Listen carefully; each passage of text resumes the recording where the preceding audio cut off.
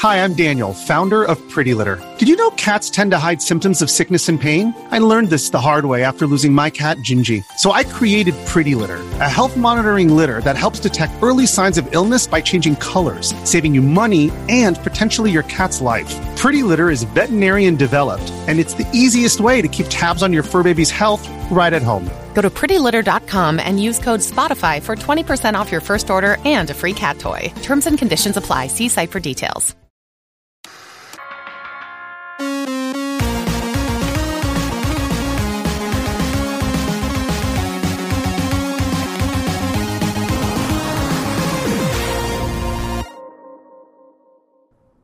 Hey guys, welcome to this week's podcast. There's a few cool announcements and a bunch of videos I want to show you guys, plus I have an interview at the end with Phonedork. So let's just get right to it and start with the news. So first up is some pretty huge news regarding the Analog NT Mini.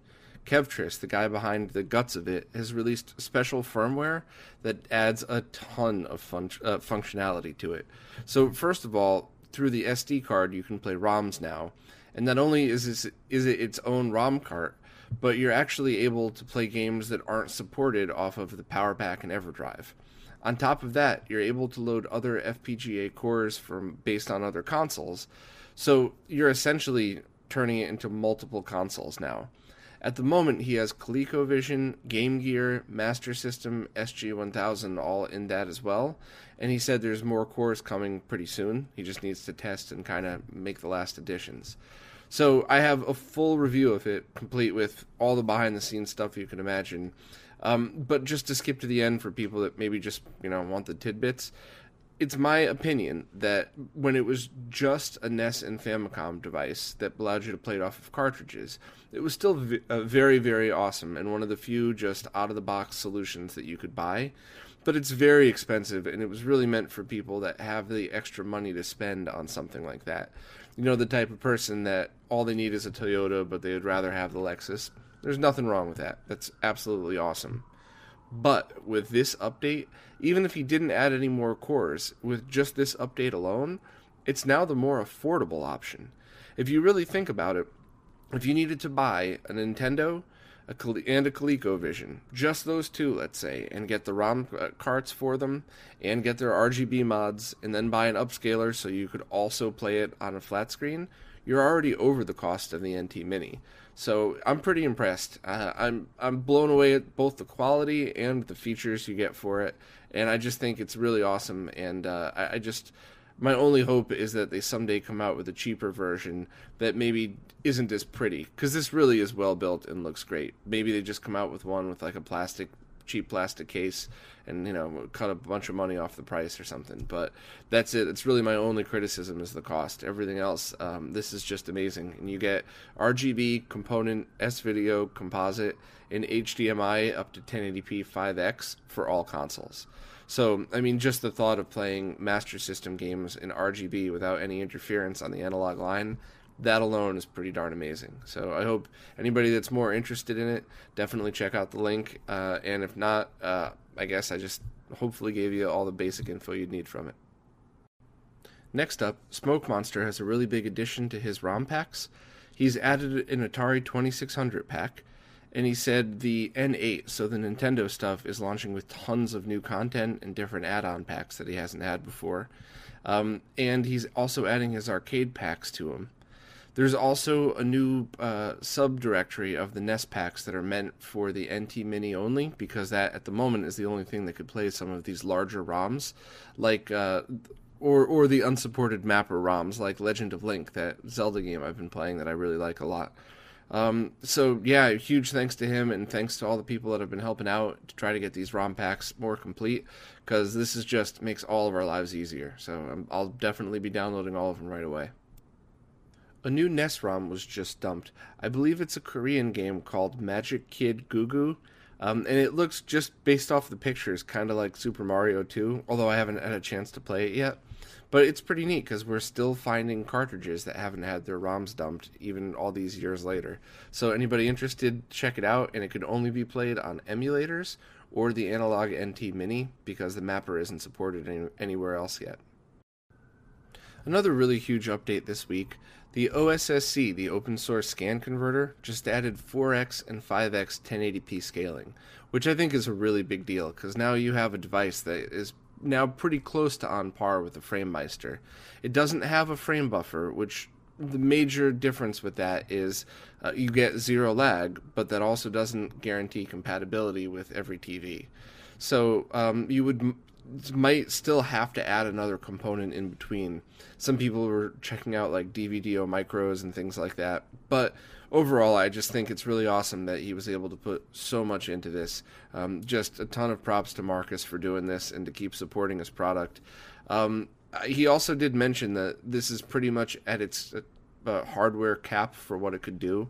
So there aren't going to be too many other huge updates to this in the future, but he's going to continue to support it and tweak it. And, also the software for this is fully open source, so if anybody else wanted to take a look, they could as well. But I just really love this thing, and I'm happy that they keep supporting it. A few other features they added was a pass-through option for all modes, 960i and 1080i support, and 4:3:8:7 aspect ratio selections. So, even if they keep putting in smaller features, I'll just be happy to use it.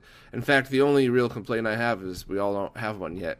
I totally understand when something's privately made that you can't just slap down $100,000 and have a bunch made, but hopefully they'll get production issues into check and we'll all be able to purchase one soon. So I recently found out that I was very wrong about something I've been saying for years. All Genesis 3 consoles do output RGB unless they're broken. I was arguing with friends of mine about this, and they insisted that they do output RGB. So I went down to Brooklyn Video Games, and the owner, Steve, was nice enough to let me take all of his Genesis 3s apart and test them.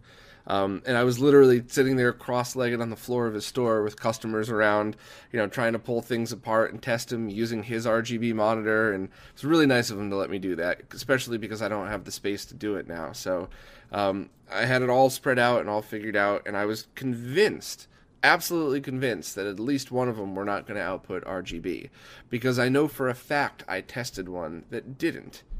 Well, I must have just tested one that was broken, and then read on all the forums that Genesis 3s don't output RGB and assumed, which I don't usually do that. I usually put more research into anything, especially SNES and Genesis. Those are my favorite consoles, really, so I don't know how I let this one slip all these years. But we have a hypothesis on why people think it doesn't output RGB. Unlike the other consoles, you have to push the RGB cable pretty far in. And I'll show pictures for anybody watching on YouTube, and anybody listening will probably want to come back and check this out. But basically, you have to have a cable that passes through the plastic hole into it. And unlike the Genesis 1, for example, where the hole is much bigger than the port, this one isn't. So I would think that it's a possibility that maybe some cables weren't fitting in all the way, and that especially the custom cables. I have the ones from both Retro Console Accessories and Retro Gaming Cables, and both of them worked fine. The HD Retrovision cables worked fine. So I'm thinking that the only thing, the Genesis 3 console that was broken on my end, my guess is that the actual input port was probably a little bit bad, and when I touched up the solder joints on the bottom, everything started working again. I had actually, on mine, I cut the traces and ran the wires and everything, but mine definitely didn't output RGB because I had the board out and I had it plugged in. But I actually went back and found that unit. I had that one that was broken. I had given to my friend Justin, and when we were arguing about this, I had to mail it right back. And I took it apart and checked again, and that one would, before I cut the traces and everything, it probably would have outputted RGB if I just fixed the connector. So if you guys have any experience with this, post in the comments. But basically, if you have a Genesis 3, try it just to see, it's probably going to work. Even if you have to take the motherboard out just so you can get the connector in all the way, give it a try. It's 99.9% chance that it'll work. So I've updated the little little blurb on my Genesis page about that to reflect it. Only thing to keep in mind is that they are all mono audio. And there's been some debate about that, but the only ones, it either is mono on the left channel or mono comes out of both speakers. I don't know if that's a cable thing or the motherboard revision, but that's also kind of an easy fix too, because you could just jump the mono audio pin over to left and right. It's still mono, it would just come out of both speakers. So it's still not the perfect console. It still doesn't have support for like Virtua Racing, Master System games. They said Gargoyles doesn't work on it, and Game Genie. But I've been using mine now, and the RGB output's actually very good quality, at least on mine. So if you just want to play basic Genesis games, they're cheap and small. If you're looking to save space, it's not a bad idea. I would just recommend doing an audio, at the very least, an audio amp upgrade to it so you get full stereo. And DB Electronics, of course, has their RGB bypass coming out soon that has the audio built in. So I don't know that you would really need an RGB bypass on it. The ones that I've seen tested, pretty well. There was still a little bit of jail bars, but nothing nearly as bad as the other revisions. But hey, maybe just kill two birds with one stone and do it all at once. But yeah, I was pretty shocked about that. So Genesis 3's output RGB. Next up, Mike Moffat has a new board design for his N64 VGA project. Or I think maybe the board is finalized and he's just testing a new rev of it. But he said in about a week he'll be able to test and see where he's at. So that's great. Now we soon to have another option for N64. I know a lot of people that do the gaming tournaments. I think the Smash tournaments with them. It's much easier to get CRT VGA monitors than anything else, and of course they look better than consumer grade TVs. So something like this would really be perfect. Lag free, 480p VGA out. Just get a bunch of old CRT tubes and have a lag free, lag free competition. So yeah, I can't wait to see it and hopefully give one a try. My Life in Gaming has just started a B-roll channel where they post all of their game footage for other people to use in their projects, which is pretty awesome because they have a ton of great footage from different games and consoles, and rather just have it sit on their hard drives, they're donating it to the public pretty much to use. And yes, of course, you still get a little bit of the YouTube compression on it and everything, but they just wanted to provide higher quality game footage for people. So thanks to them for donating their extras to the community. I'm sure it'll come in handy. And they're just starting out now, so there isn't too much up there, but they're going to continue to post as they have extra footage. So thanks to them. This isn't really any new news. I just recently stumbled across something and realized that I never talked about it before. But there's a few groups of people that actually take older classic sports games and update them with modern rosters. So I stumbled across NBA Jam 2017, so it's the Super Nintendo version with all the modern players in it, and they added their own secrets just like in the original. Very cool. And of course there's the team behind the Tecmo Bowl updates that every year they update them with the newest team rosters.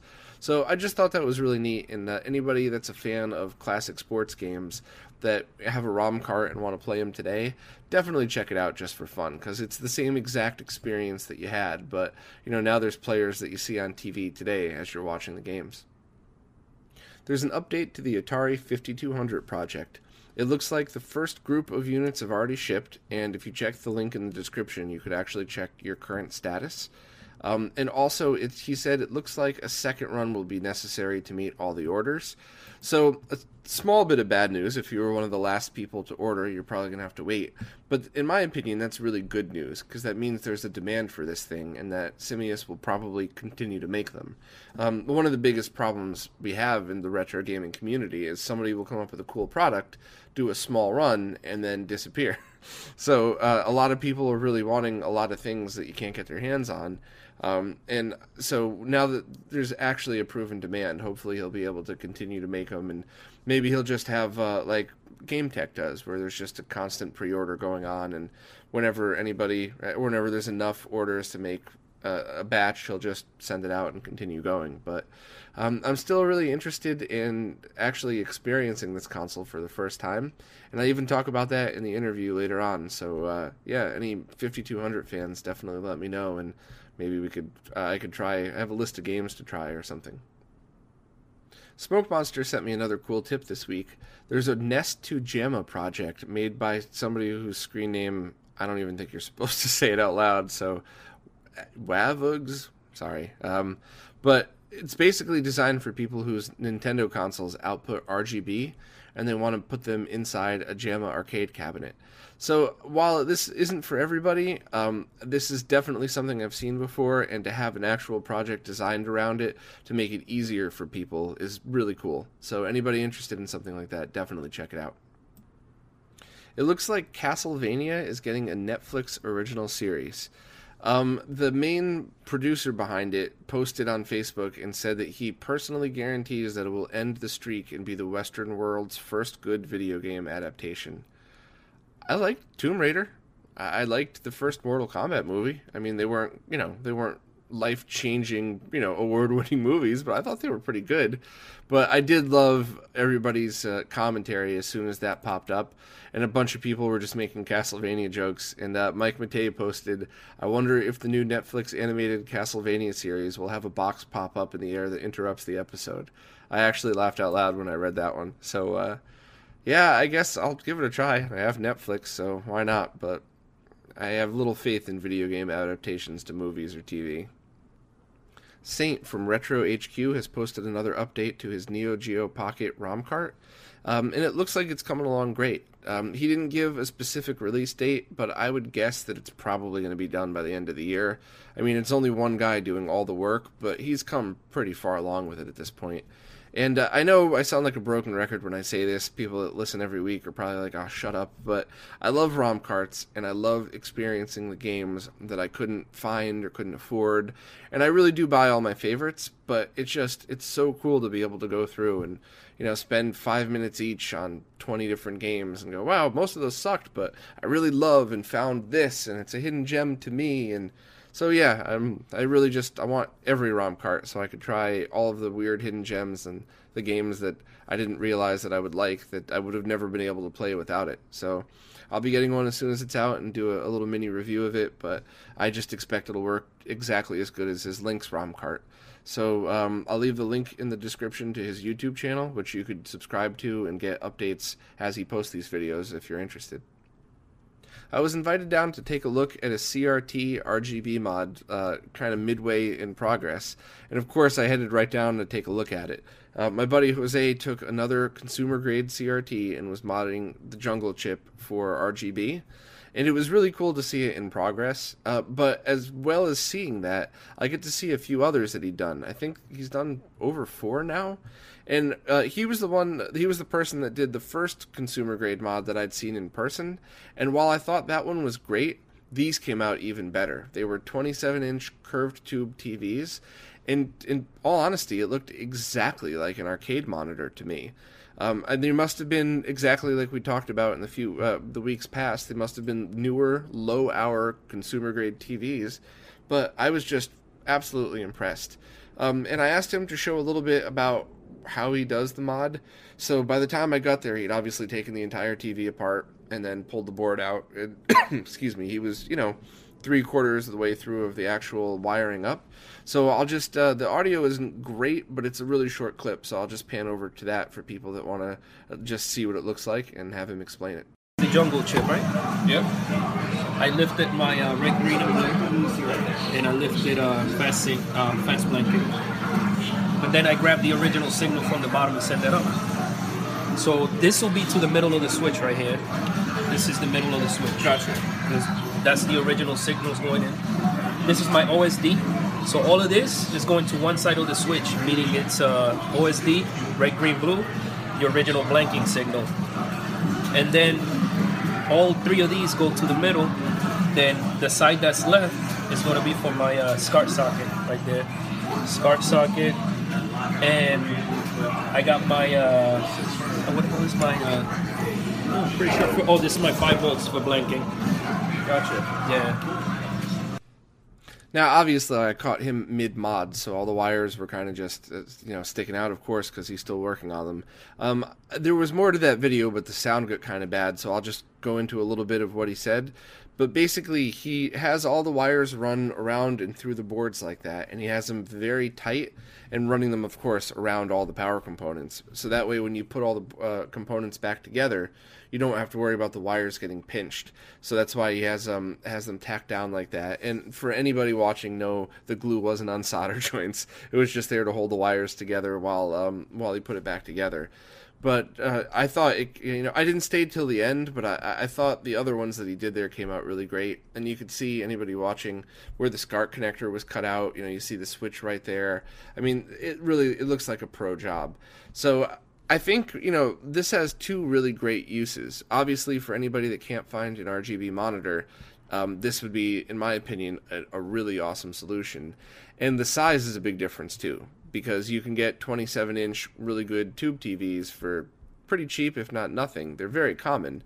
But a 27-inch RGB monitor, I mean, forget it. You could find 20 and 14, but anything bigger is usually a pain.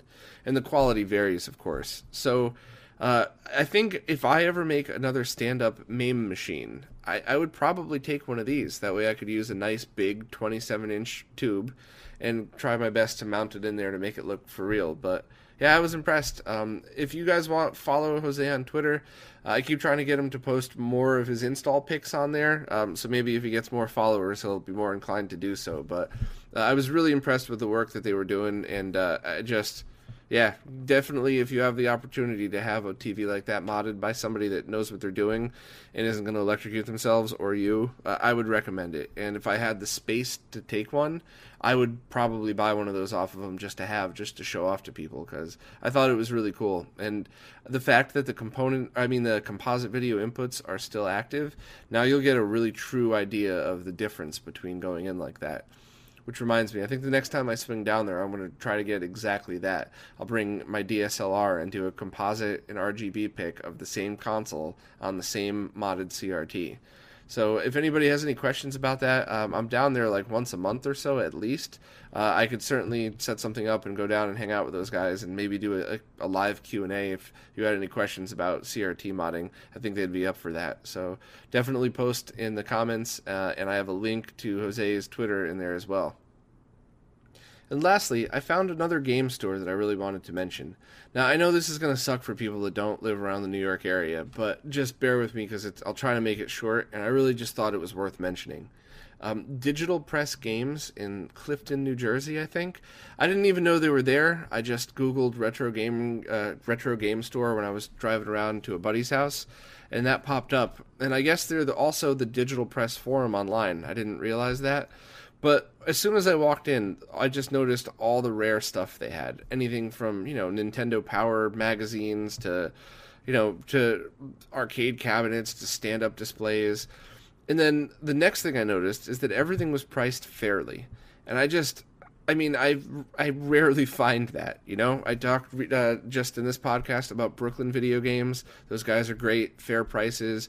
I've known the guy from Retro Games Plus, Chris. I had him on as an interview. That's another group of stores that's very fair and, treat their customers great. But I don't really find that very often. I just, I found a place in New York City that was charging $120 for an unmodded Atari 2600. So to find places like this, I really feel like it's worth mentioning, at least, a little bit on the podcast. And I saw they had refurbished Game Gears. And I asked, well, what do you mean refurbished? They said, oh, well, we do the full capacitor replacement.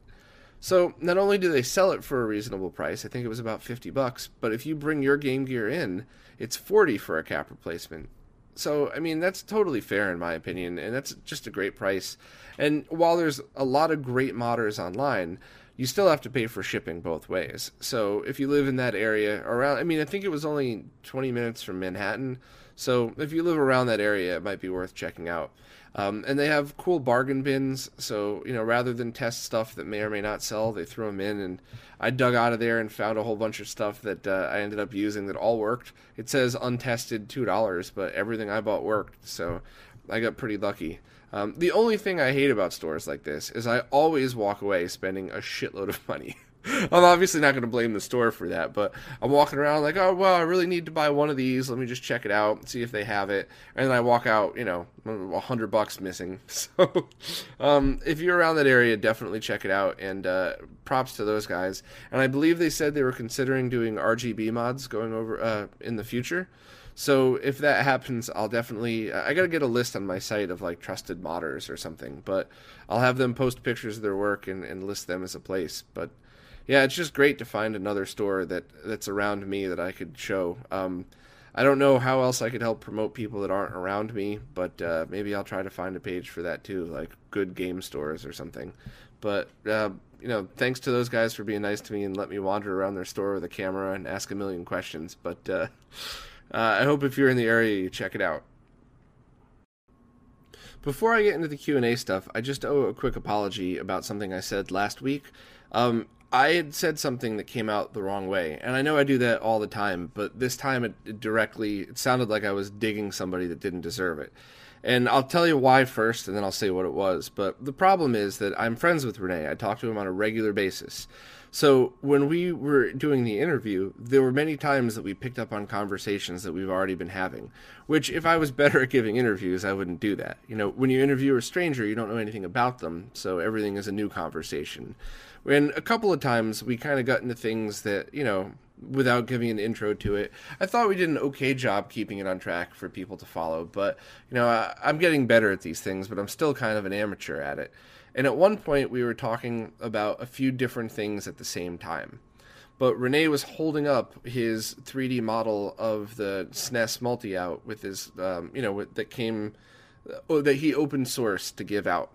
So the conversation that he and I have had ongoing for a while is about open source, price gouging, and one of the things we'd mentioned when I got my SNES Raspberry Pi case, there was about 10 sellers. I bought mine for 20. Some people were selling the exact same thing for 100. So that's, I was talking about 3D printing and price gouging. And then we were talking about when people have the only thing of something, a lot of times they'll come in and charge $1 million for it because they can, because they're the only one. Well, I didn't realize at the time, because in my head, I'm just continuing a conversation with my friend about open source and shit, but it really seemed like we were digging on the team that were selling those multi-out connectors. And it's a little funny, because if just a little past that in the interview, Renee actually talks about how those were made in good quality, and they're not 3D printed, so they're actually a smooth, good quality design. But it did totally come across as if I was just sending out a dig, like, look at these guys overcharging for things. And that's not what I meant. And I got an email from Eric, the guy who did the 3D modeling. And it was a really nice email. It wasn't like, fuck off, Bob, you're an asshole. It was a very nice email.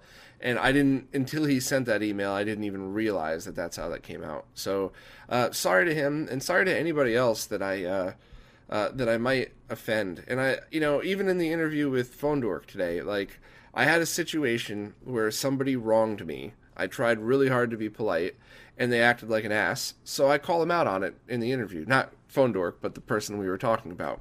I don't feel bad about that. Maybe I should. Maybe that a lot more people are starting to watch this. I should keep my mouth shut and not badmouth somebody just because of one personal experience. But, or maybe I should. Maybe I should just put my thoughts out there. I don't know. But when something like that happens, I don't feel bad because that's my actual feeling towards what happened. But when stuff like this, with the 3D connector and stuff, I feel really bad because that's not what I meant at all. So a big apology to those guys selling it. I think RetroFixes sells it now. I linked to it on my website. So obviously, if I had a problem with it, I wouldn't link to it. And I believe Helder designed the original PCB of it, but Wes from RetroFixes is upkeeping that now. I think I got all that right, but I'm really sorry that came across the wrong way. And if I'm ever talking about you and your projects and it comes out wrong, just let me know. And I'd appreciate a nice email like Eric sent, but if you want to tell me to fuck off, that's fine too. But, let me know and I'll clear it up. And I'll try to be more conscious of how things come out. And if you guys decide that you hate me because of an opinion I truly believe in, there's nothing I can do about it. I would rather have that than have everybody pissed at me for something I didn't mean at all. So I hope that wasn't too long of a rant, and I hope everybody accepts my apology for saying that wrong. And I guess on to the rest of the Q&As. Okay, on a lighter note, Sobe Monster asked, A topic I'd like to suggest would be if you know anyone who builds home-use arcade cabinets. Advice on building them from basic to advanced. Just an idea. Yeah, I love that idea. I would love to either have, at the very least, I would love a link to somebody that's trustworthy that we could purchase these services from. But I would also love to have somebody on that could talk about that.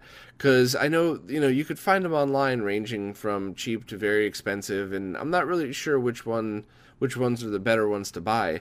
But I know personally there's a few things that I would always have loved to have. I would love to take a 14-inch BVM and build a desktop arcade setup. And I realize how deep that would be and everything, but whatever. And just, have everything right there.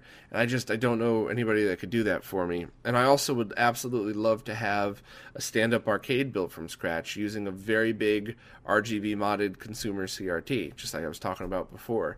So to find something huge, like a 32-inch TV that's good enough, and have Jose RGB mod it with me, and have somebody mount it into a home, a custom-built arcade cab, I think would be incredible, because I love the bigger size for an arcade, and that way, even before I got fat, I was always this wide. I'm almost 6 feet tall, so when I'm trying to play Mortal Kombat with Scott, our elbows are up, Scott, I think's my height or taller, so our elbows are up in each other's chest. I would love a huge 32-inch stand-up arcade cabinet for us to be able to play on, so... if anybody knows anybody that would be willing to come on and talk on Skype, or if there's anybody in the New York area, I would totally drive to go interview somebody about that. So please post in the comments if anybody knows. Okay, Mario Lemaistre said, the really long Mark III to Master System converter PCB is designed to be housed in a Mark III cartridge. I probably should have realized that, and I kind of feel dumb for not knowing it, but thank you for letting me know. And speaking of 3D printing, if anybody has an open source model of that they want to send me, Renee has the 3D models for regular Master System carts, but these are the Mark III ones, the thinner, taller ones. So I don't want to cannibalize one of my very few Mark III games, but if anybody has a 3D model, I totally would pick one up for that, just for the hell of it. So thanks for letting me know, and I feel silly for not thinking that. Next, Sterling Ference was asking about a Dreamcast solution for a component. So he's got a Toro box, and he just wanted to know how to go from VGA to component. That's a great question, and that's something I get all the time, and I wish I knew a reliable answer. In the past, I've used the Key Digital solutions that worked great, in my opinion, but they're hard to find now. They kind of pop up sporadically on eBay, and the Behar brothers actually make that the opposite, the component to VGA converter. But I don't know of a reliable one that goes the opposite. He posted a link to one on Monoprice, but I've heard mixed reviews on it. There are those ones in like the rectangular thin casings that I see all the time on eBay and Amazon that are kind of like generic. But the problem with those is I think a whole bunch of companies in China use the same or share the same mold. Because anytime you have a plastic mold like that, it's, tens of thousands of dollars. So you get them that are labeled the same, that have different guts in them. So I don't know if I've ever run into this with VGA to component, but I've definitely seen like component to HDMI where one is great and one is shit. So if anybody knows a great place to actually get those, or at least a model number that's still available, or if somebody makes them, let me know, and I'll let me know in the comments, and I'll actually add it to the converters page on my site, because I'm really looking for a reliable link to something like that. Somebody without a name had posted a few times in the comments, which I didn't even realize you could do that. You must have all underscores as names, but I guess he didn't like the Firebrand X color palettes for NES for whatever reason. So first of all, if you don't like it, don't use it. But he'd posted things like, that's not how you come to that palette, that's not how you make it. I would really suggest that everybody try it before you knock it. It's subjective, of course, which is why Firebrand X made a whole bunch of different ones. But some people were, at least over the years, before they knew where the project came from and how much work has gone into it, a lot of people were quick to say, like, oh, why is that color palette better than another? Just try it for yourself. If you don't like it, don't use it. But definitely don't have preconceived notions of what it's going to be like until you actually try it, because I noticed massive difference in some games with his custom ones, and he even has different ones for CRTs and to use on flat screens. So definitely give it a shot. And lastly, Ray Commend posted a link to his review of the Powerbase Mini, and in the YouTube description of his link, he actually has a link to download the file that was the flyer for the Genesis case. So I'm not really sure what's the best way to call it. So, the little insert that goes inside the Genesis case, but it looks really awesome. I don't have a case for mine, but if I did, that's the one I would want in there.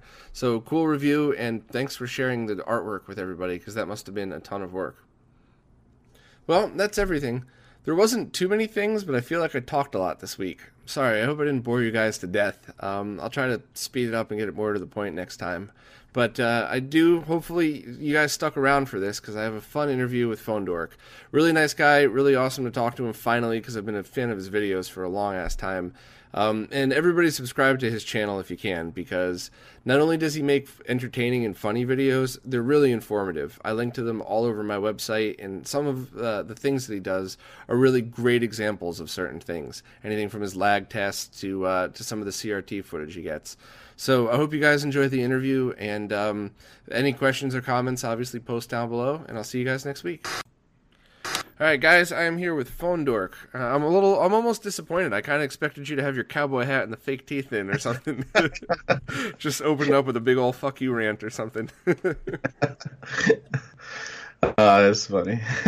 So, I'm obviously a big fan of your videos. I embed them on all the relevant pages on my site and everything, and I've been following you for a while, and I think you were one of the first people to put up videos about about the Sega Genesis ROM carts, I think, right? Didn't you get one of the original ones, like the blue weird ones from the Hong Kong it's called supplier? it has, what is it called? The Neo Myth cart, which is Right. And I'm going to be talking about that on my next video. Actually, I'm going to go into that thing because that thing gave me so much. It gave me so much of a headache, because even I would go on the forums and this thing ain't working, or I would you have to basically use it looks like a Game Boy Advance cart, and you have to I guess clear the slots or whatever it is to put the games in. Yeah. So you buy 1,000 megabit cart, and when you clear it out, only 500 megabits is available. So I put on there I didn't pay for a 512 megabit cart. I paid for 1,000. Oh well, sometimes they're bad. Maybe you have to use an external power to supply everything, and I did all that, and it still wouldn't do it. And I would complain, and then they stop complaining on here, and it's well, you're not going to get help by you complaining. And I was like, what do you mean? I just gave you money, It's was the guy that was emailing you named Dr. Neo? Yeah, he was one of them. So I bought one of those, and I've always wanted to talk about this, but most people don't know what I'm talking about, because you'd have to mess with it, otherwise it just wouldn't make any sense. But I bought this thing specifically because it did Sega CD backup RAM, and because it did FM audio for the Master System stuff. Which is all right.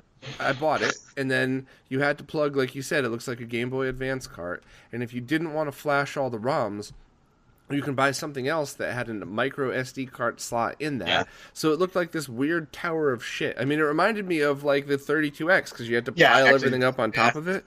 And I got it, and the Sega CD RAM didn't work at all, and the FM chip sounded bad. So I exchanged emails with that guy, Dr. Neo, and he refused to return it. And finally he said, why don't you email this guy whose nickname was Chili Willy? He does programming for it, he'll help. So I don't think this guy's involved at all. But it's not his device. It's his device. Right. And Why Chili Willy's a nice guy. He helped me out with that. that. But the shit never worked. And finally I said, look, I really just want my money back. I'm going to go buy an EverDrive. I only really bought this for the FM audio. So and then he said, well, I don't want to take it back. Can I just send you another one? All right, that's nice of you, but no, I don't think it's going to work right. I just want my money back. And finally, I had to file a complaint through PayPal, and I mailed it back and everything, and that was the only way that he took it back. Yeah, and I think he tried to dispute it and say that he never got it back, but the tracking number said returned. So Yeah, that's why it's I try really hard not to badmouth anybody. You know, if sometimes I say things that come across the wrong way, I can't help it. I'm just an asshole sometimes. But this is one of the few times where I'm absolutely like, don't buy one of those Neo Myth carts. They don't work good, and the support is awful. Well, they do work. I've gotten mine to work, but it is a headache. It is a headache. First off, the Master System FM software doesn't work if you put it through an SD card. You have to flash it to the cart, or Really? it don't work. Yeah, I have the original. The original. There's a version 2. So now they're like, well, you have to buy the version 2 one. And I was like, what about my version 1? There's no more support for it? I mean, I just spent, back in 2009, I think $200 or more for that thing. Yeah, it was expensive. It was very expensive. And, I can only flash so much. But it's just, you got no support for it. And like I said, he shoots you off the Chili Willy, which the guy is nice. Don't get me wrong. No, Chili Willy was very nice to me, always. But it's not his product. It's not his responsibility.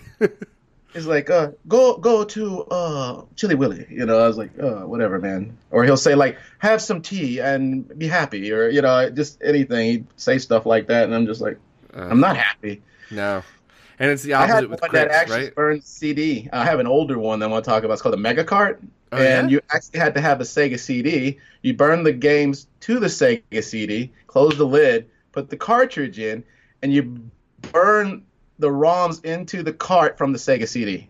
That's pretty neat, actually. Yeah, I mean, did it's that. kind of useless nowadays with EverDrives and stuff, but it's still really neat. Where did you find that? It's an old one from Tototech. Ah, wow, that's actually pretty cool. But you can it had 24 megs of space, so you could either put 3 8 meg games on it, or one 16 meg and one 4 meg, or one 24 meg, or how many 4 megs, whatever.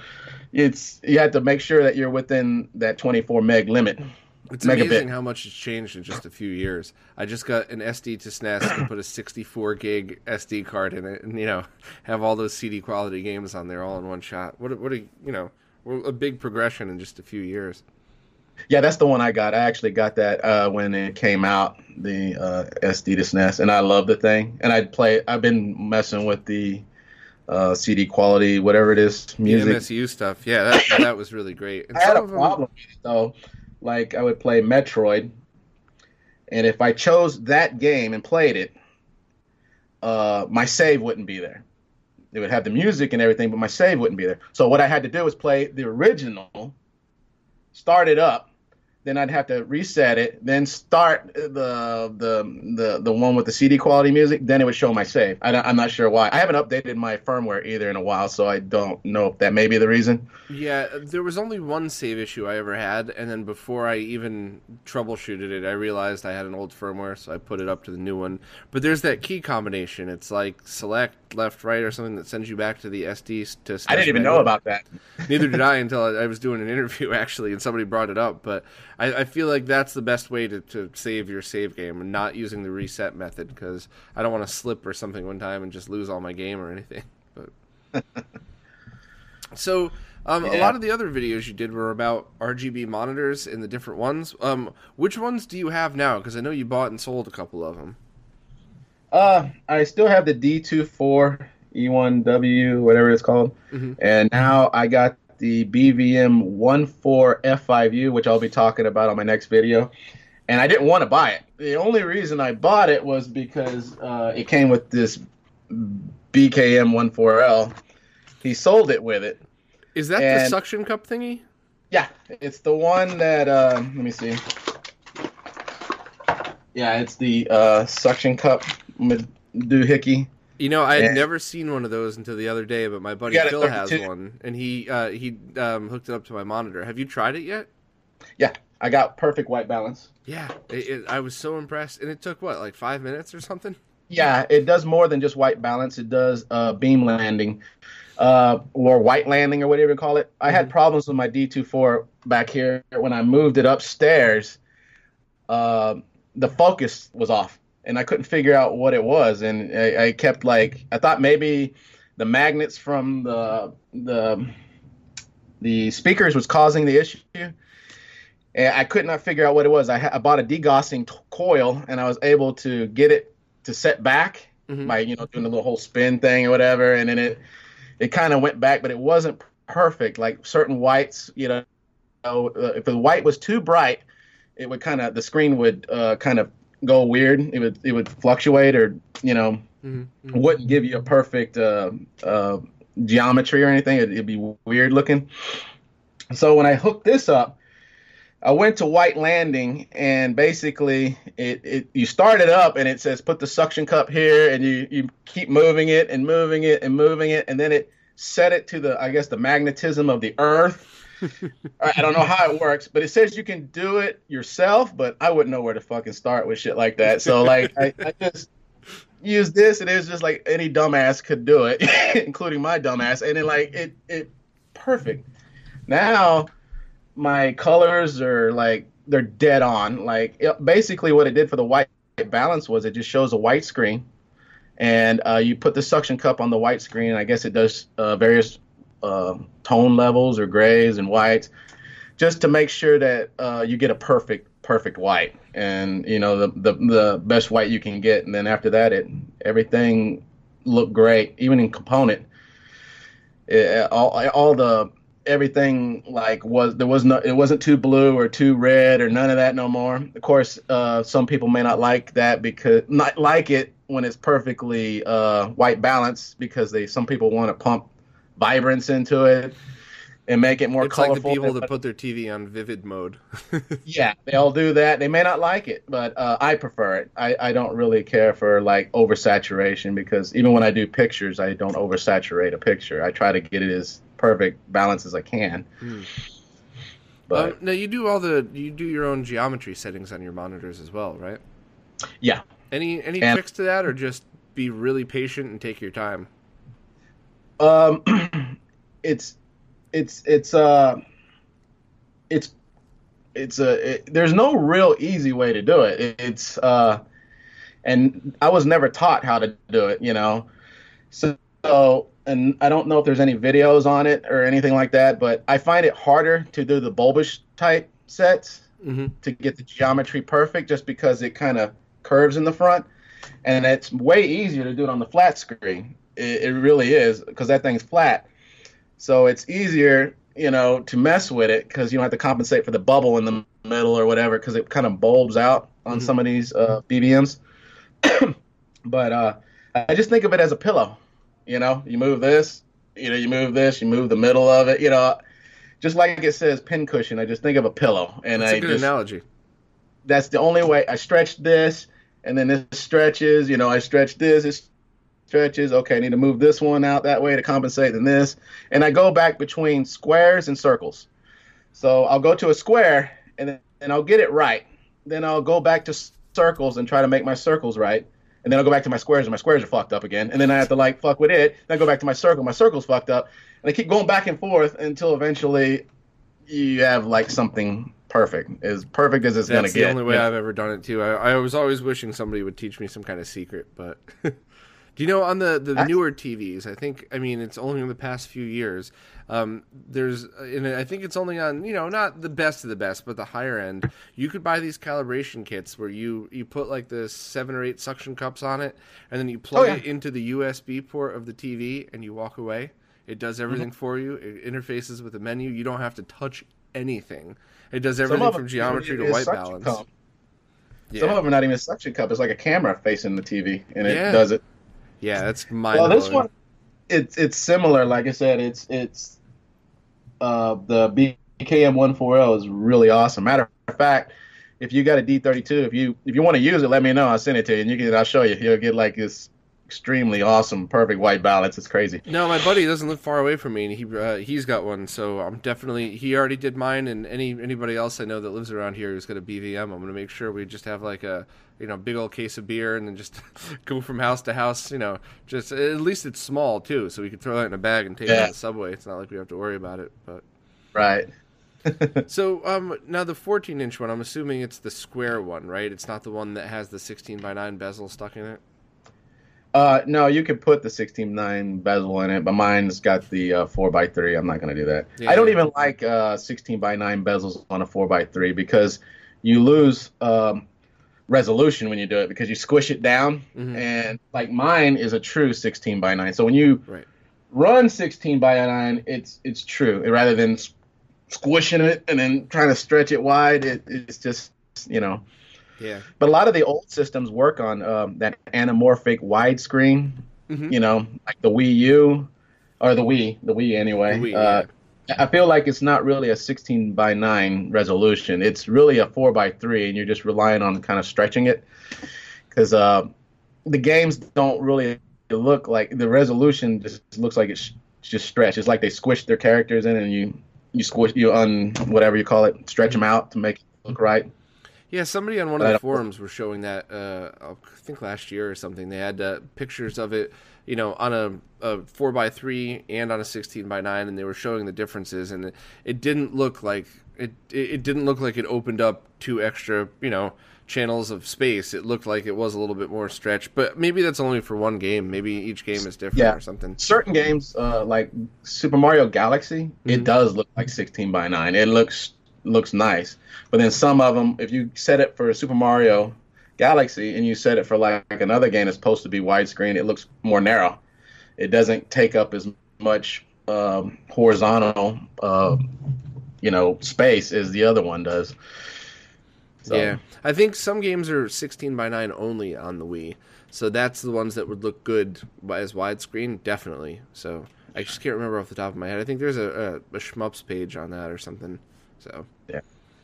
So out of all the monitors you've had, because you've had regular PVM 14 inches, now you have a BVM 14 inch, all those, is the D24 your favorite so far, or is that by far? The second to it would have been the 20 F1U. I hated to get rid of that monitor. I actually sold it, but that monitor was pretty awesome. I did like it. I just didn't like the fact that it didn't support 480p and 720p. So you had the 20 F1U. Yeah, I had the 20 F1U, not the A21. I think one of them does 480p. I don't know which the A and the D, because the one I just got is the D20 F1U, and that's the 900 line monitor that does everything, and it's still 4x3, because most of the games I play are the older ones anyway, and it's the best. That and the 32-inch version of yours are the 2 best monitors I've ever had. Right. The only thing I will say though is the XM29, and then I had that one, and then the Mitsubishi Megaview. I think it's like 40 inches or something. They're not. Yeah. They're almost like really, really high end consumer grade TVs. Like they look better than an RGB mounted, consumer CRT, which those still look like amazing. Yeah, but the size of them alone, like anytime you want to play a light gun game or like the 2 good Sega 3D games like that, just having the size, I would actually take that over the quality just for those, those few things. But overall, I mean, how often do people play 3D or light gun games? You know what I mean? So compared to the other ones, you don't sit and play Duck Hunt for 2 hours, but you sit and play. No, I like Gumshoe though. Yeah. Gumshoe. So that is the only thing, but yeah, I mean, I've never been so impressed with something until I started using those BVMs. It's just way above and beyond. They are. Those PVMs are good. I like the 20L5. That's a really good monitor. Yep, I think the BVM technician, said that's the same tube that's in the D20L5. No, the D20 F1U. It's stuck in a PVM shell without all the calibration options, so it's still very close to that good of a picture. But it's 800 lines though, right? That one's 20L5 is 800 line. I think you might be right. Yeah. And the 20 F1U is actually 900, so I wonder how it's like the same. Yeah. Because the 20 F1U is a 900 line monitor, and it did look better than the 20 L5 to me, by far. I thought it did. That's just my opinion. Some people might say it's the same, but from what I saw, and I had 2 20 L5s that I had back in the day, and neither one of them could compare to the 20 F1U that I could see. Yeah, it's fun playing through, anytime I play a new game, it's always great to appreciate it. Like I'm just playing Rondo of Blood for the first time, and it's awesome. Me too. I'm so glad I get to play it on a Super BVM. Nintendo one. Oh yeah, and then I'm playing. Yeah. But I mean, I love that experience. But playing Metroid and Zelda on the Super Nintendo, I played those games so much that just by looking at a couple of screens, I could immediately tell the difference in the monitor. Just because I've been staring at those games since I was a kid. So those are always my benchmarks for any time I use something. And that's why I really, I just decided the FrameMeister wasn't for me, because I could tell the lag. I mean, the lag for me, but 1.5 to 2 plus 2 frames of lag on my TV, 4 frames is like, for a lot of that precision stuff, it's just too much for me. And I'm reviewing the OSSC. That's part of my. I'm looking forward to your opinion on that. They're always doing new updates to it and adding, small new features. So definitely check those out. Yeah, just an audio upgrade on mine. So I was very impressed with that thing. And like I said before, I think I've talked about this before between the YCB or YPB PR versus the RGB color space, and that thing it shows you the difference immediately, because the OSSC uses the RGB color space, and you can tell the difference, like really tell the difference. I actually didn't know that hold on. Sorry. I didn't realize that it did 444 true RGB color. And the only reason I noticed is because I knew the OSSC was coming in. I got the tracking number. So I asked my buddy Wes from Second Opinion Games. He sent me his FrameMeister, and I played it for, I think I was playing through Link to the Past, so I could do that in, a couple hours now, like 5 or 6 hours or something. So I'd been playing it over the course of a couple of days. And then the OSSC comes in, and I just unplug it, plug in the OSSC, and turn it on. And it was just in 480p mode, not, I was playing the FrameMeister in 5x. And I just went, holy shit, what is this? Why is this so much better? And that's when I started reading through and realizing that the colors, that's why. Yeah. A lot of people will say that the component, or I don't know what you call it, the YUV color space is just as good as the RGB color space. And not even close. I mean, anytime, you got to know that the component color space, or the YUV or YCB, whatever it's called, I always forget.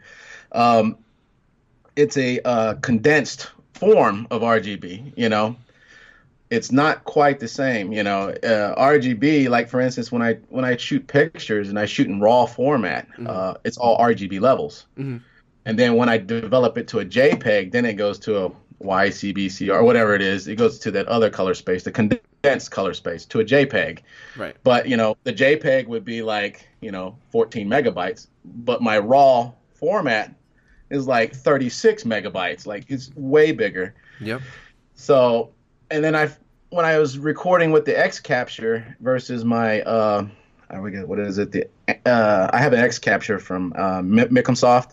Yeah. And I have the Elgato 60 height HD 60 or whatever. Yeah, I'm actually borrowing that for the first time. I just got an X Capture thing, so it's like it's great, but when you need a powerful computer, I use an i7 on this thing with a solid state drive, and I can't record 1080p 60 frames per second to save my life. It's like stutters, Wow. I can do 720p, but I found out it's recording at RGB levels. On the Elgato, you mean, right? No, the X Capture. Is it really?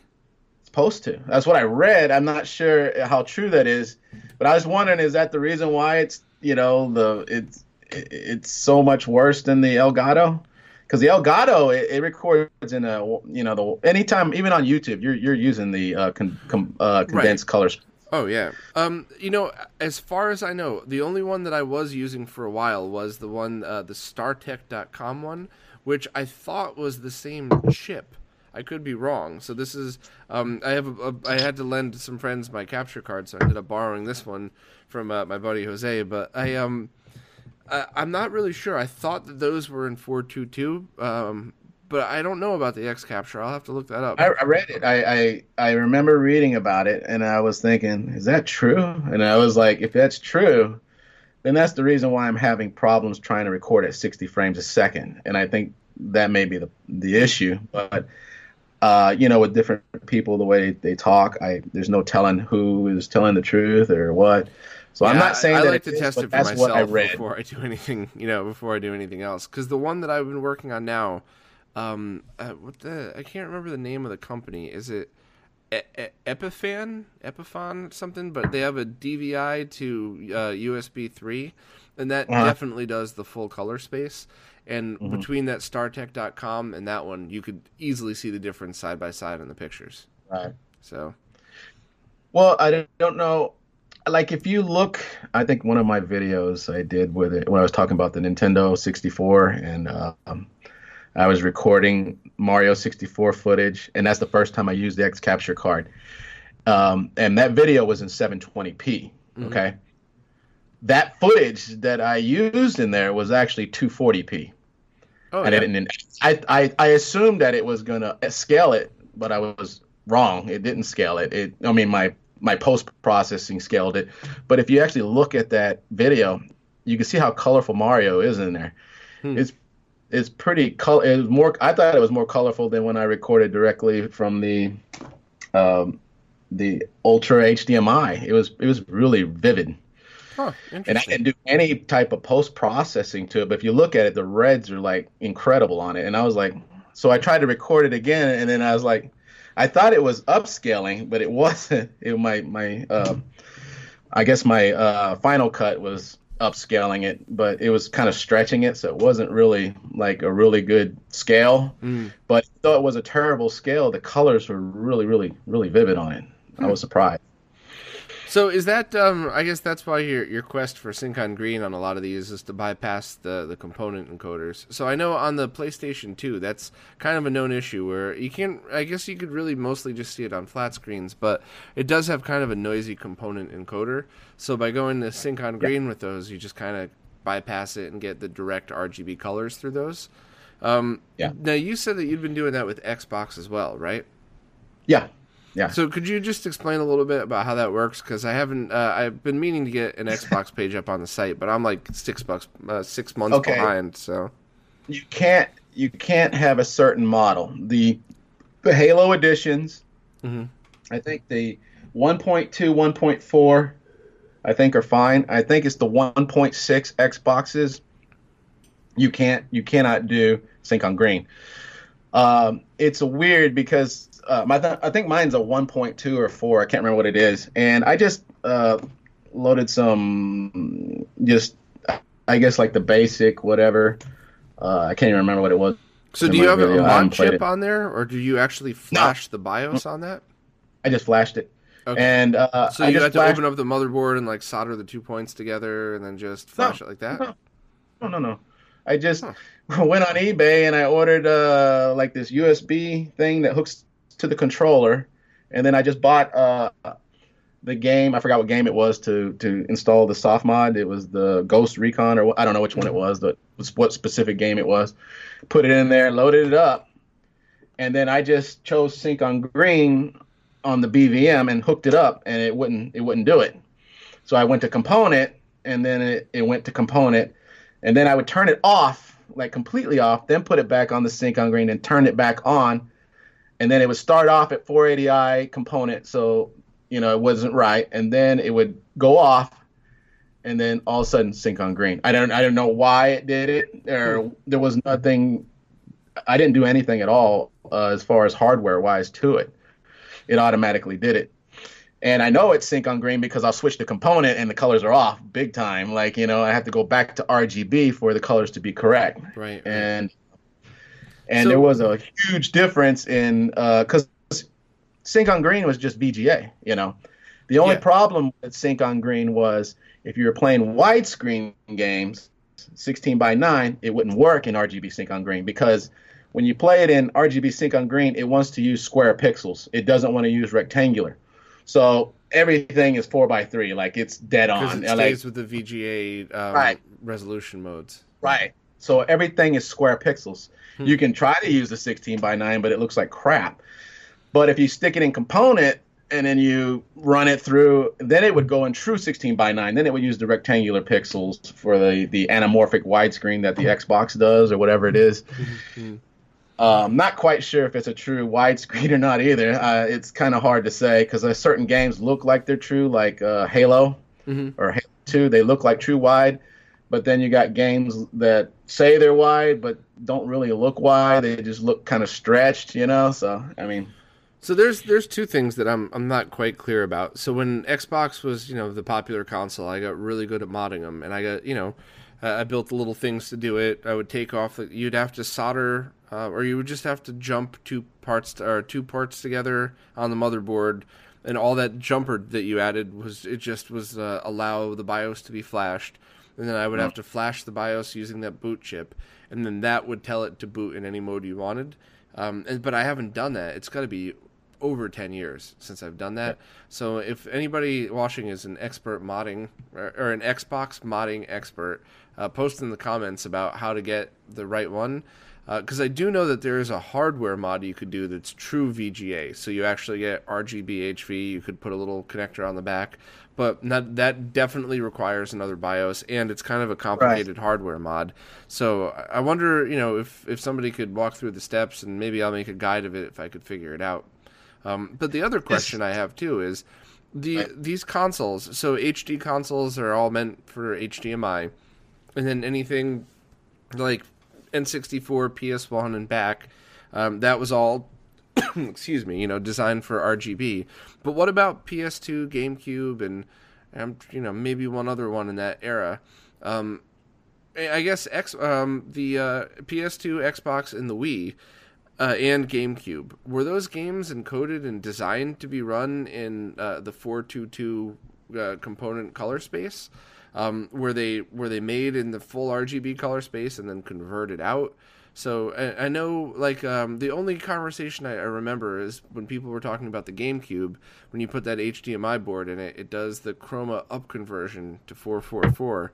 So I don't know. I think I hope an expert is watching this and could chime in, because I'm still a little confused on each of the consoles and which of the ones it's really worth doing all these extra mods to or not.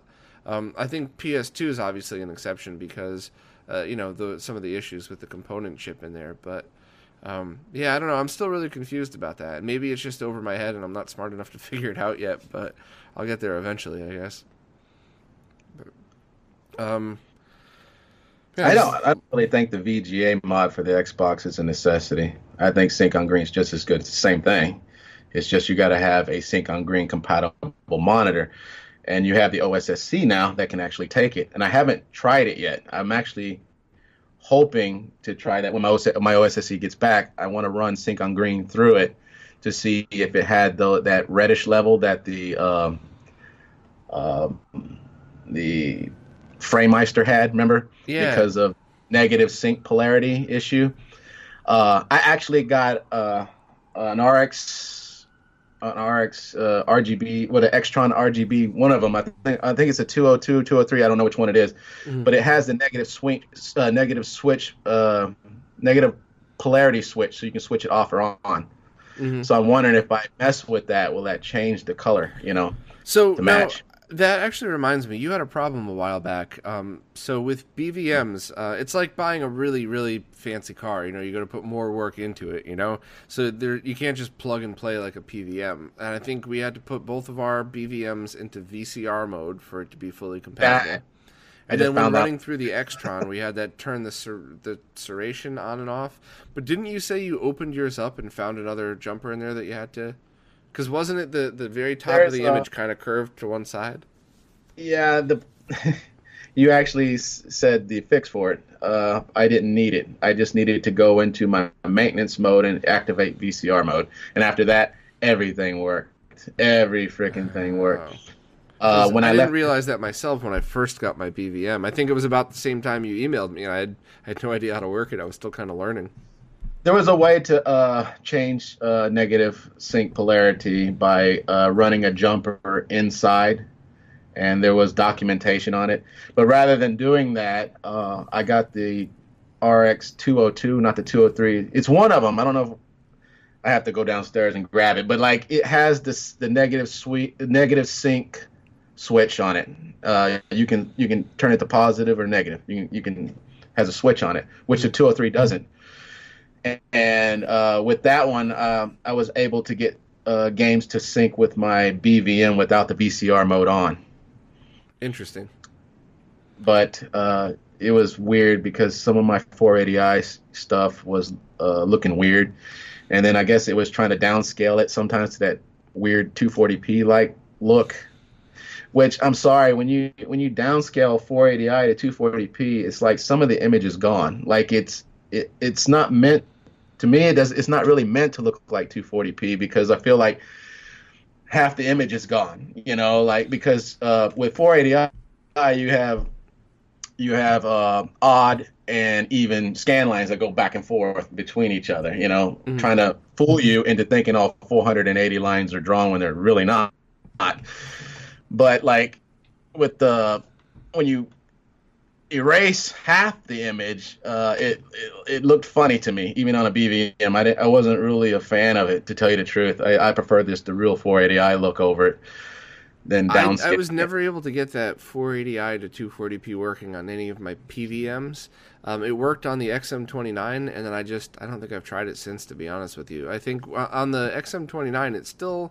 It didn't look great. I didn't like it. I'd rather just play it in 480i mode. Yeah, I like the 480i. How are you liking your retro Pi? I absolutely love it. So I'm not a big fan of emulation of consoles, just because I'm lucky enough to have bought all the consoles over the years, because I don't want to mess with it. But it's impossible for me to get all of the arcades, even if I was rich and had the space to do it. Do I really want 300 arcade games sitting somewhere? And even some of the boards, like the Mortal Kombat board's this big. I can't even build a super gun out of it because it's freaking huge. It's ridiculous. So having a MAME emulator, I'm totally okay with. I've just come to terms with the fact that it's minimum of 2 frames lag, even on a CRT. And I could, I was never like a competitive gamer with fighting games. I just really liked them. Fighting games suck on it. It is a little laggish. I found on a CRT though, I could play Mortal Kombat and not hate it. It's not, it's not going to be. I'm not going to lose my mind over it. But I just, I love the Raspberry Pi for that, and I love the whole MAME setup I have now. I've been having, it's funny since I got the NT Mini. What's funny is it came later. I had the Raspberry Pi first, and then I couldn't figure out how to work the damn thing. And then eventually I downloaded somebody's disk that they already made. It was like 128 gigabyte, whatever. And I did that one.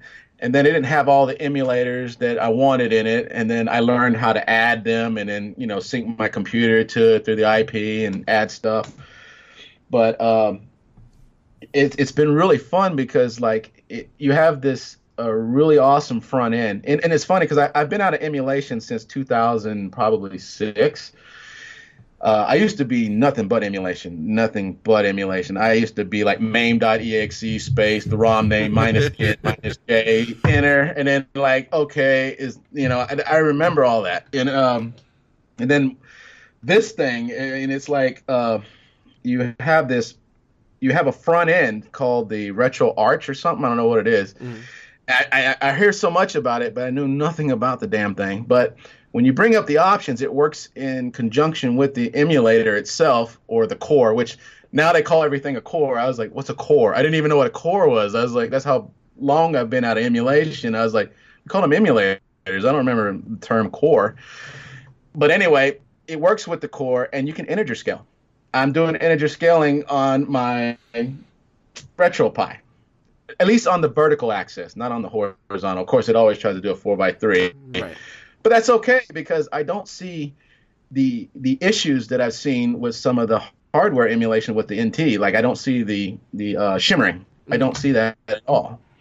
Yeah, there is a little lag, but I'm having fun. Like, I'm a big Atari 5200 fan and Atari 8-bit, and I sold mine recently.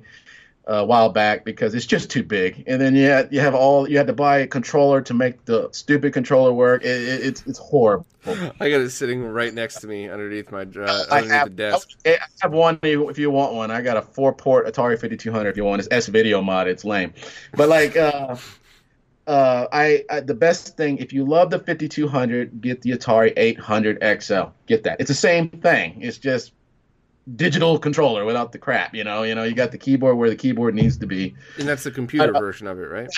Yeah, and then it still plays the cartridge games and everything, or whatever. Yeah. So I was thinking about, you were talking about a 5200 RGB. I remember on one of your things you were talking about, and then but there was also one from Loratec or something like that.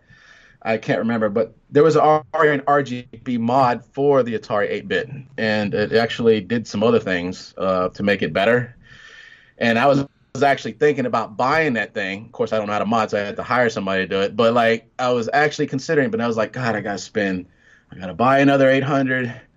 I gotta buy this thing. I gotta send it to him if he wants to mod it. Then I gotta pay for him to send it back. Then I'm not gonna buy cards for this. I'm gonna find a way to flash drive it, and there is a way. I gotta buy that. And I'm like looking at all this money I gotta spend, and I was like, good Lord. So when I popped in this RetroPie and I was able to load the emulators, I lost interest completely in doing that. I was like, oh, I'm having fun. I'm playing it on a flat screen right now, and if I wanted to play it on a CRT, I could, Yeah. But I'm actually pretty fine with emulating it. I have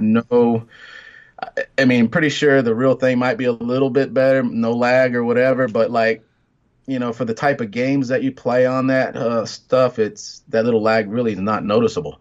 And I'm okay with it. Nintendo games a different story. If you have even the slightest lag on that, you're screwed. You can't play Mega Man. You can't play Ninja Gaiden. You can't play Ghost and Goblins. You're going to have issues. You're going to be like, I pressed the jump button. I don't know why I fell in the hole. It's Anytime somebody asks me to describe lag, I send them to your Mega Man 2 video, to that part in that video where you were trying to make the jumps with the falling platforms. In my mind, that is the perfect demonstration of what happens when you have lag. So right. And I've actually made it through the RetroPie, that scene. No problem, actually. I actually made it through. It was a little complicated, but I could tell there was a little lag. I was definitely scared. Well, I'm pretty sure that RetroPie is going to have less lag than that upscaler that you were using. Because when I bought mine, I think it had 8 or 9 frames of lag or something like that. Mm-hmm. No, maybe it wasn't that bad, but it was still really bad. I mean, it was insane that many, maybe 5 or 6. But then, no, I think it was 5 or 6 frames of lag plus the lag that was on my TV. Made it like 6 or 7 frames, and that I hate that thing. It's good for just basic streaming where you're playing through a CRT and then streaming out to that, but that's yeah. That thing will take any kind of sync. That's the one thing that's good about it.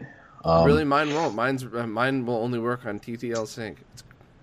Oh wow! But just like any other one of those products, there's probably 30 revisions of them all in the same box. Yeah. Well, what I was trying to say is when I got the RetroPie, I've been playing it so long, I'm just having a blast with it, And I'm playing all these old arcade games, and it's just really cool. And yeah, there was some issues, but it wasn't stopping me from having a great time. And then when I got the NT Mini, I was like, this is cool. And I was playing it for a little bit. Then I find myself going back to the RetroPie again because I'm like, there's other stuff to play. So I was like, but then the crack was pretty cool because I love the ColecoVision. I can't wait till he does the 2600 and the 7800 when he jailbreaks that Mini. Yeah. I love the 7800. I have a 7800, and S-Video is just terrible on it. I have an S-Video modded 7800. I'm not a big fan of it. It's all right. Mm. But, so what are the games? Because I vaguely remember a story. I think you were on the My Life in Gaming live stream when you were saying you got into all this because of the 5200, right? Your RGB. Yeah, you want to tell that story again? And then you also definitely got to tell the games that you were talking about because I forgot to go back because I want to play those games now. Okay. Okay, a lot of people will say that, like, if you say, like, what's your number one game of all time? A lot of people will say, like, Legend of Zelda or something Nintendo-wise, I'm 42 years old. I go back to the 2600, so like my favorite game will always be adventure, like the little square, the stupid 3 dragons, the key, the magnet. To this day, I can always pick that game up and play it because it's random. It's never the same. It's just a problem solving game, really. And I love that you got to like figure out how to do something or whatever. And yes, the 2600 had really bad graphics, but you kind of used your mind to fill in the gaps. You're like, oh yeah, that's not really a square. That's a little elf with a sword. It's like you had to actually, you knew that in your head because you saw the cartridge and it's like, yeah, that's that guy right there. So anyway, the Atari 5200, they had an Adventure 2 for the Atari 5200. And I was like, what? Where can I download the ROM so I can like, emulate it? Because I don't want to buy a 5200. And I couldn't find the ROM. And I was like, the only way you're going to play this is actually buy the cartridge and get a real 5200. And that's what I ended up doing, just to play this one freaking game. And was it good? Was the game worth it? Adventure 2? Oh yeah, Ron Lloyd, the creator of that game, he did a really awesome job on it. It stayed very similar to the Atari 2600, and a little bit better graphics, whatever, but still the same. You're still a square, It was a really good game. And then after that, I found myself collecting for the 5200, which is hard to, and when I was collecting for it is when that Angry Video Game Nerd video came out where he's making fun of it. And I was like, yeah, it's true. It sucks. I'm like, God, But well, so wasn't that the video too, where he was complaining that he couldn't use one of them because the RF thing broke off? He couldn't screw it into the TV. I love the Angry Video Game Nerd. He's the reason why I actually started to get back into old games. But I was furious because when I was a kid, I mean, I know I was always kind of a nerd, but like when those things would wear out, I'd cut them off. Like I'd wait to cut them off to twist the wire because you'd get a better connection. Like, what do you mean, dude? You're supposed to be the nerd. Why don't you know that? Yeah. Nah, he's like the nerd, but I don't think he's very, he knows a lot of that stuff already. I think he's just trying to be funny for the most part. Yeah. I still love the videos, but yeah, so you had to just hook it up with RF then. Did you get a tube TV for that? Did you try to get one of those RF modulators that go to composite? I did that, and then I did an S video. I actually got a review of the 5200. It's one of my older videos on my Phonedork channel, and that's actually my least amount of views is the 5200. It's funny because like nobody gives a shit. It's weird. Like nobody cares about the Atari 5200. I love it. But I had just about every game on it. I collected for it. Like I even had Mule, which was a conversion from the 8-bit, and I'm a big fan of Mule. It's basically a sci-fi board game, where you're trying to like. It's weird. It's so competitive. I can't really explain it. Maybe you'll look it up one day, Mule.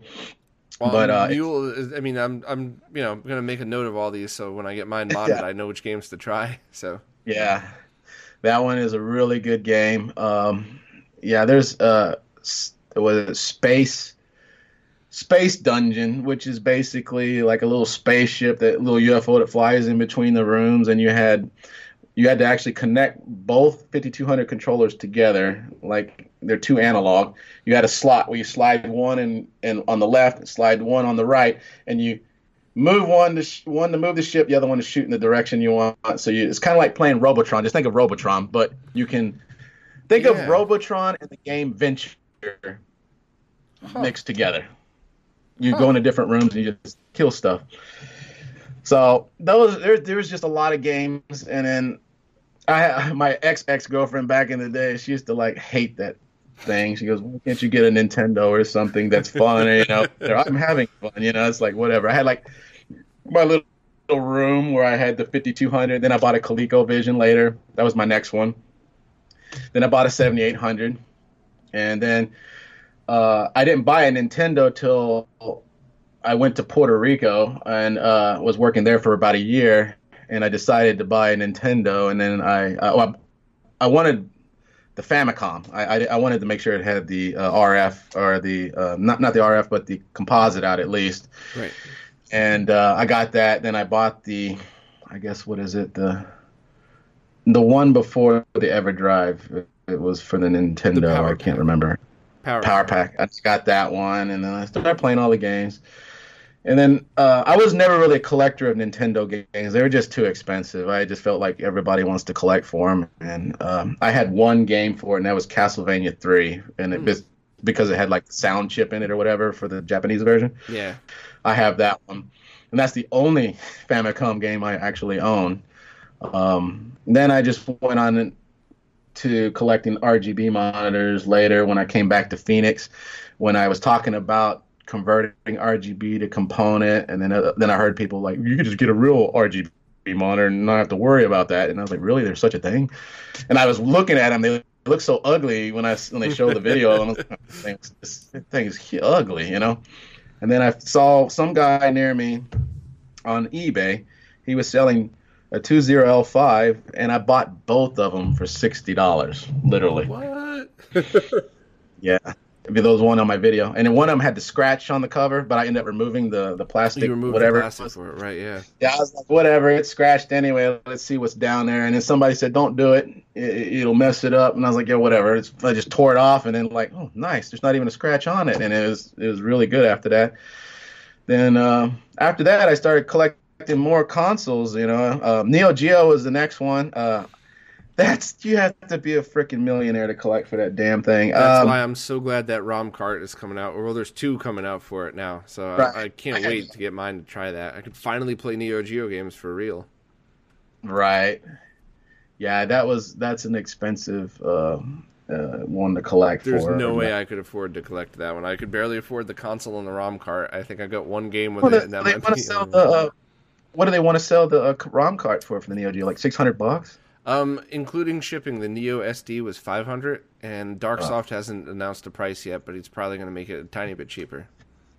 Oh, well, It's still a lot of money. But I mean, my cousin's favorite game is Windjammer's favorite Neo Geo game, and that's like $1,000 if you want to buy just that one game. Yeah, I love that game. I bought a Neo Geo CD and just burned the CD. Having a great time with it right now. And there's hardly any load time on it, too. But, the Neo Geo CD is a great way to try a lot of that library without spending all the money. Yeah, you can't play like the more complicated. Hammers is not complicated, and it's $1,000 versus just burning it. And I could literally burn any Neo Geo CD game ever. And there's no loading time during the game. It's only before the match. Much. So. It's hardly any loading time at all on it because it has like a 7 megabyte RAM or something. I can't remember what it is, but it loads a lot of the game in the beginning, and then after that it pretty much plays from it, except for the music. I think the music constantly streams. But then they got cracks now where they actually load the entire Neo Geo game into that RAM, and you don't have any load time at all. They've done it with Baseball Stars 2. They've done it with a few of them. There's a few cracks that I've actually downloaded and did it, and then there's no load time at all. Jeez, that's pretty cool. But you won't be able to do it with the more, like I said, complicated games. You're talking 4 megabit games, things like that. Maybe, under the 100 megabit range, you'll probably be okay. It's funny. The day I got a great deal on a Neo Geo CD, and the day I got it, it just so happened to be talking to a buddy, and he's like, "Oh yeah, the load times are miserable. You're gonna get so annoyed." And I'm playing on it.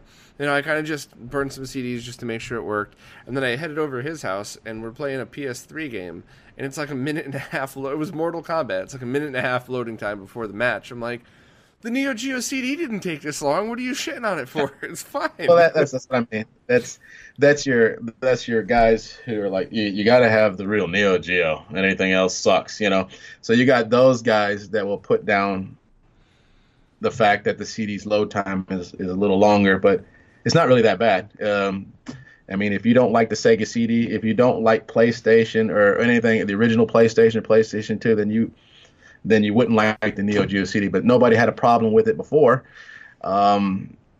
Yes, the cartridge is instantaneous, but I'll tell you what. Some people have a problem with the Sega CD. The quality of the Neo Geo CD is better than my AES cart version. So that is without a doubt true. It is nuts. A bunch of people have finally nailed down why, and a couple of fixes are in place. And the best one I've tested, should be released in about a month. So maybe a little longer. So if you want, when your AES is when you're ready to do it, I'll put you in touch, and I'll have more news obviously when it's ready. But if you send it out, it'll come back with perfect, crystal clear RGB video output, as good if not better than the Neo Geo CD. Wow, nice. And I mean, it's not going to be expensive. It's not going to be as expensive as a controller for the Neo Geo, let alone any of the crazy games. So I feel like anybody that has an AES, really, especially if they play it through an RGB monitor or a good upscaler, I feel like this is a must. You know, if you've already spent that much money on the console and the collection, just having a small upgrade, and the only thing I think it's going to be installer only, because it is a little bit more complicated. It's not like the SNES Mini where you could just drop the board in and solder 4 wires to it, you know? So, right. But yeah, I'm excited about that one. I can't wait to post the before and after pictures too, because it's, big difference.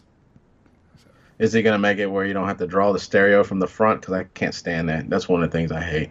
So I hate that will be an option. Out the front of the AES and plug it in. I want a mod where stereo comes out from the SCART output of the back. I can't stand that wire that comes out in the front. Can't stand it. Now, that's absolutely an option. The only thing is, I think you would just have to have the output connector changed or something. But once again, that's why I think it's going to be installer only. So, yeah, I mean, absolutely. And I agree. That's kind of bullshit, I kind of want one of those ones where they transform like the Neo Geo arcade into the console.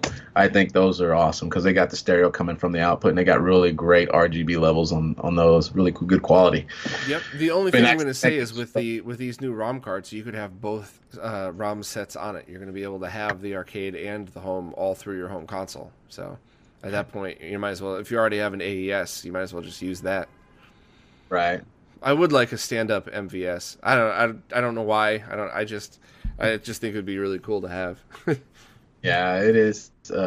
It's cool. They still have them. Actually, they're destroying them actually just to get the boards out of them to make these some of these consoles. They have to I don't know if those arcade units are already screwed, and that's the reason why they're doing it. But yeah, I think a lot of the arcade machines are really beat up now. I think especially if they were ever warehoused and there was water damage, you got to gut the entire thing, or you could just take out the guts and make a consoleized version of it. So, right.